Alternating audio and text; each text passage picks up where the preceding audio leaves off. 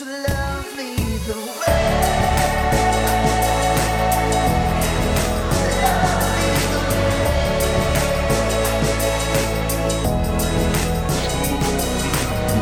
Hey everyone, welcome to our podcast for this week. Hope you're doing well, wherever and whenever you are.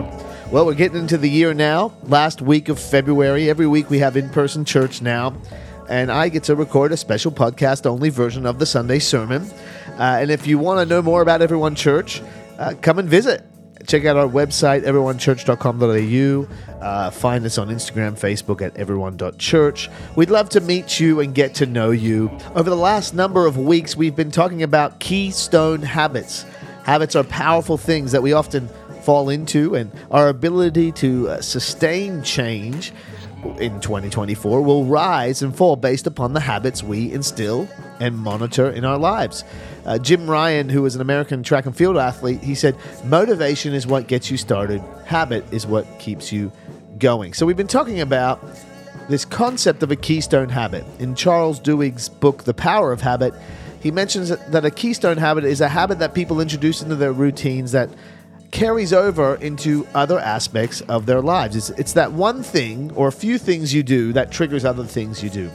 Keystone habits have a ripple effect in other parts of my life. So I've been asking the question, what are the keystone habits of a Christian? And we started with reading your Bible, reading God's Word, listening to it, studying it, dwelling on it, memorizing it, loving it, living in it, letting it fill your life. I believe another one is prayer. We spend a week on prayer, praying continually, praying routinely. We spend a week focused on praise and worship, specifically the act of praise. You know, worship is a lifestyle. It's a life surrendered to God, living for His glory. But the act of praise, the Bible shows us how to praise God outwardly, with singing, with instruments, with sacrificing to God together, with lifted hands, with bowed knees, experiencing God's peace in amongst that. And last week we spoke about the habit of forgiving and how the Lord's Prayer has a mention of forgiving others. So if the Lord's Prayer is Jesus' teaching on how to pray, and we are encouraged to pray continually, my conclusion is that Jesus was telling us, as often as we pray, we should be forgiving others. So for today, on our last week focused on this kind of series of keystone habits, I want to talk about another specific habit that Jesus Himself taught us and exemplified, and that is the habit of communion, partaking communion. And if you're like me and your predominant experience in the Christian faith has been Protestant or Pentecostal, you likely view communion as a thing that we just do from time to time in church. You know, they pass the little cups of juice around and little wafer biscuit. You know, post-COVID, a lot of churches, including ours, have those little self-contained packets, and it's just not really that big of a deal or a big thing we do all the time. And in our Protestant Pentecostal tradition and this kind of modern contemporary church that we have, we don't really emphasize rituals or things like that. Like, I'm not wearing robes on a Sunday or anything like that, but we believe we're saved by faith in Jesus and turning to Him in repentance and reflecting that in our lives. But if we're not careful, we can miss some great holy parts of the Christian faith that have been there for thousands of years. And they're there to enrich us and help us. And the habit or act of communion is there to enrich and help your Christian life. It's a holy, blessed act, just like prayer and worship and Bible reading. And let's remember that communion was instituted by Jesus Himself.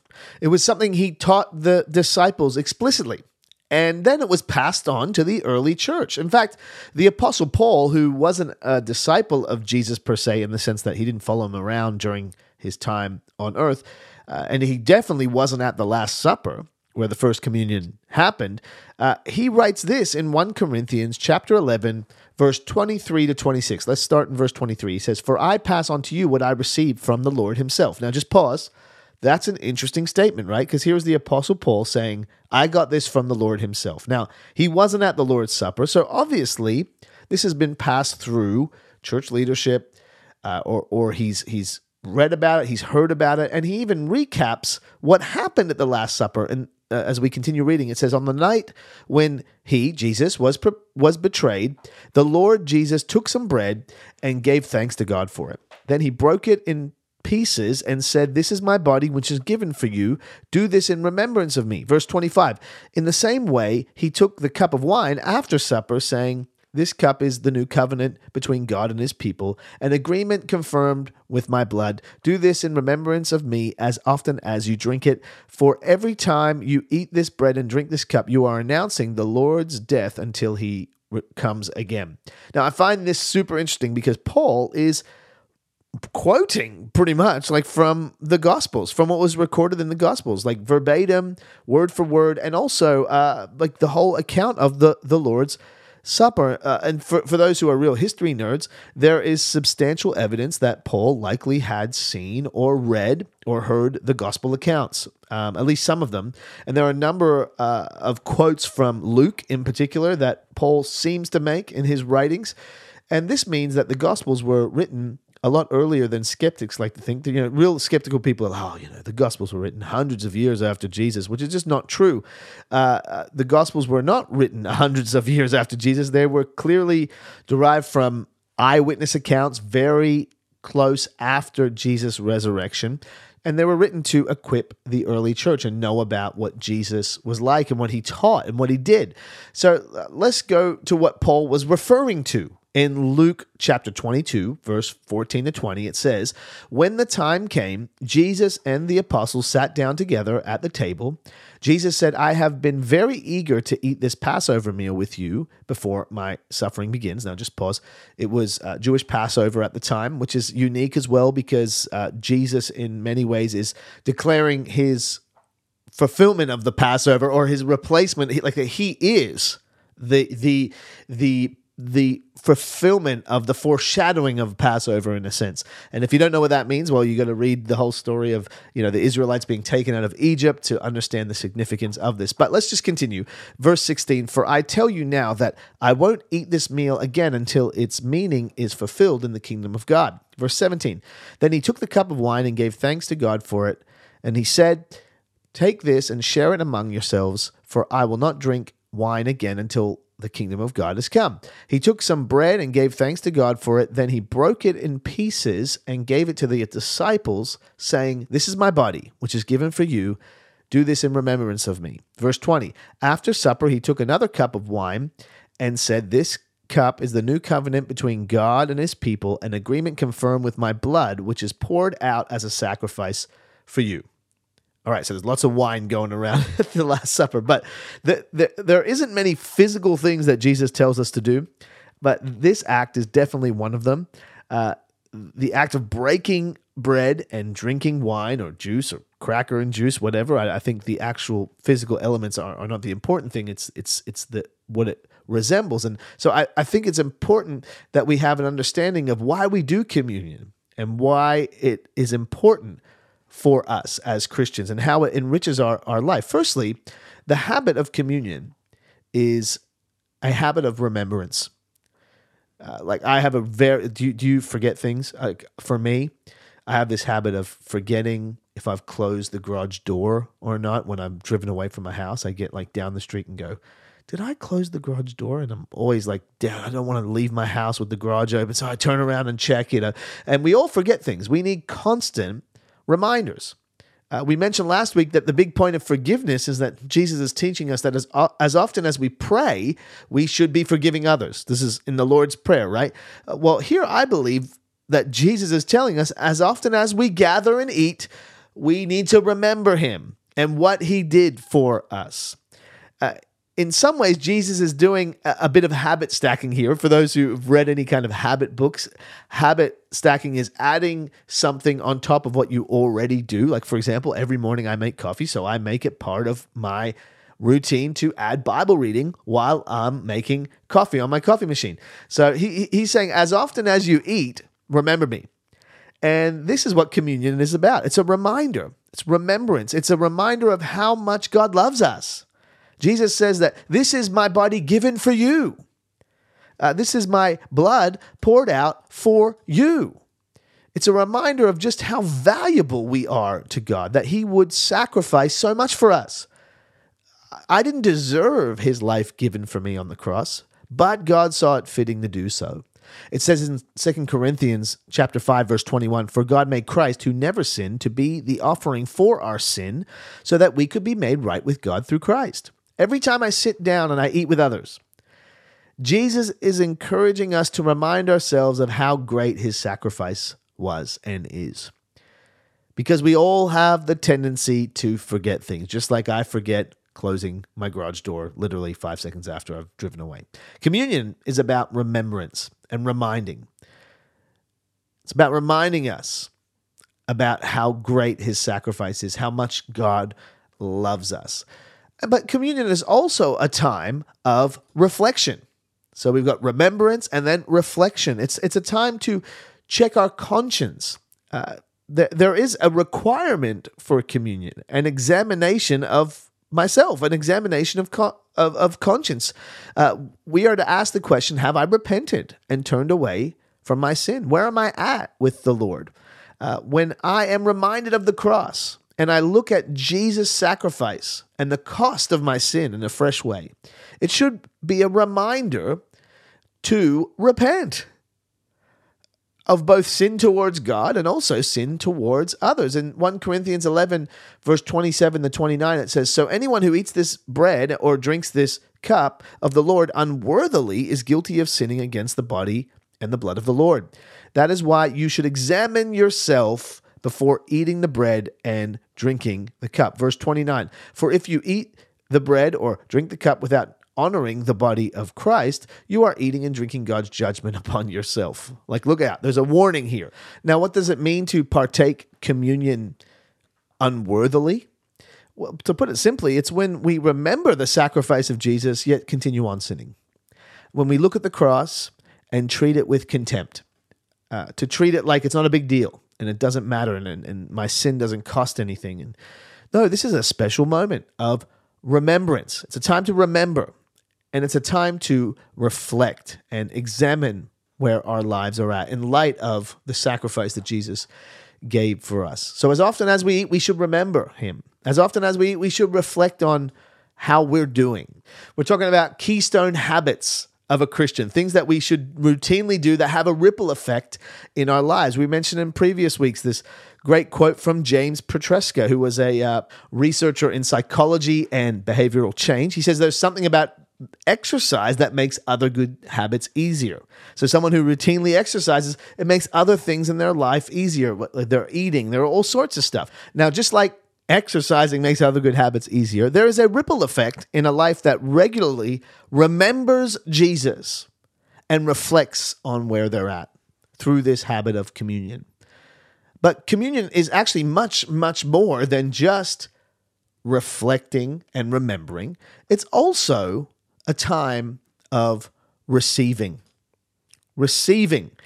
And a key part of communion is a union with Christ. This is where this word originates from. It's about a common union with each other and with Jesus. For Christians, communion is a holy moment, an intimate moment with God. We do it in the presence of Jesus. Just like how Jesus was at the table with the disciples, when we partake in communion, he is with us at the table.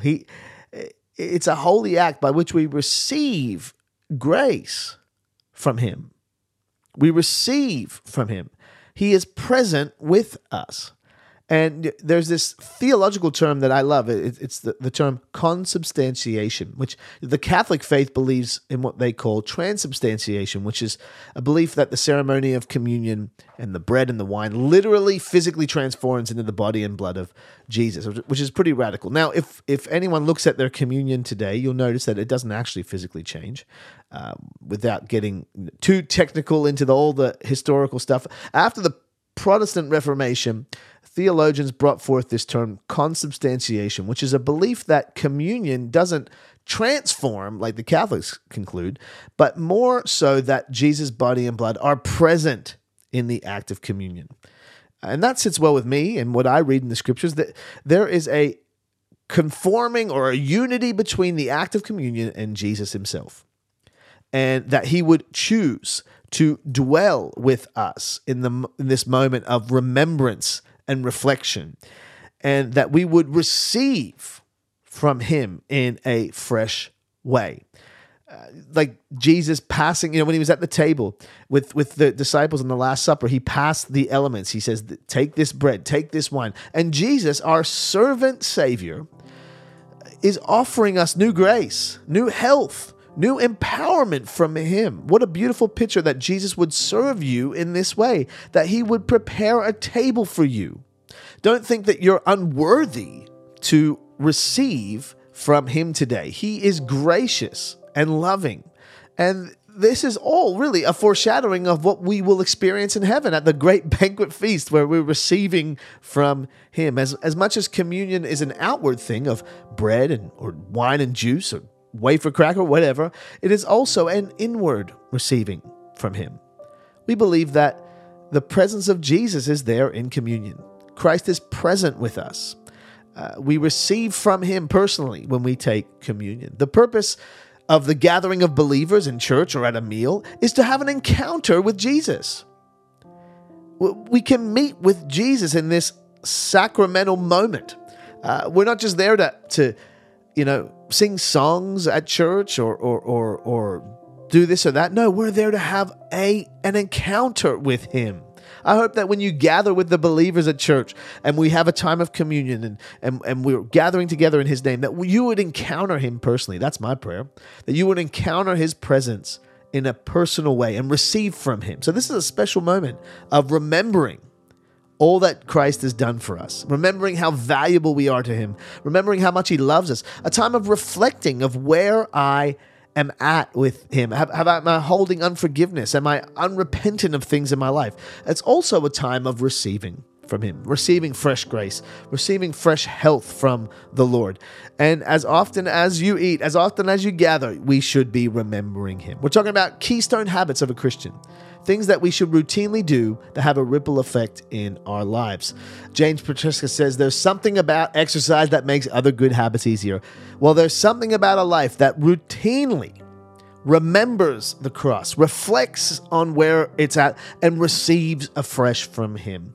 It will change how you live your day-to-day life. So I hope that you take some time. I know this is the podcast version. At church, we had communion at the end of the sermon. And we even read from Acts chapter 2, verse 46 to 47, where it speaks of the early church, and it says they worshiped together at the temple each day, met in homes for the Lord's Supper, and shared their meals with great joy and generosity. So this is something we should be doing together routinely, habitually. Okay, I'm not saying we have to have church every day, but we definitely have to remember him. We definitely have to reflect on him and reflect on where we're at ourselves and receive from him daily. Amen. So I encourage you to take some time today. Take your Subway and whatever it is that you're eating for lunch or dinner, and take time to remember, reflect, and receive afresh from him in his presence. Amen. Amen. Well, hey, I hope you can join us throughout the month of February as we gather for church. Mate, things are just starting to heat up now as we get closer to Vision Sunday and Missions Vision Sunday. We're excited about the year ahead as Everyone Church, but let's not just jump into the year ahead without getting these keystone habits down. Reading our Bible, praying, praising, forgiving, and taking communion, remembering, reflecting, receiving from him. Okay? Hey, have a great week. God bless you.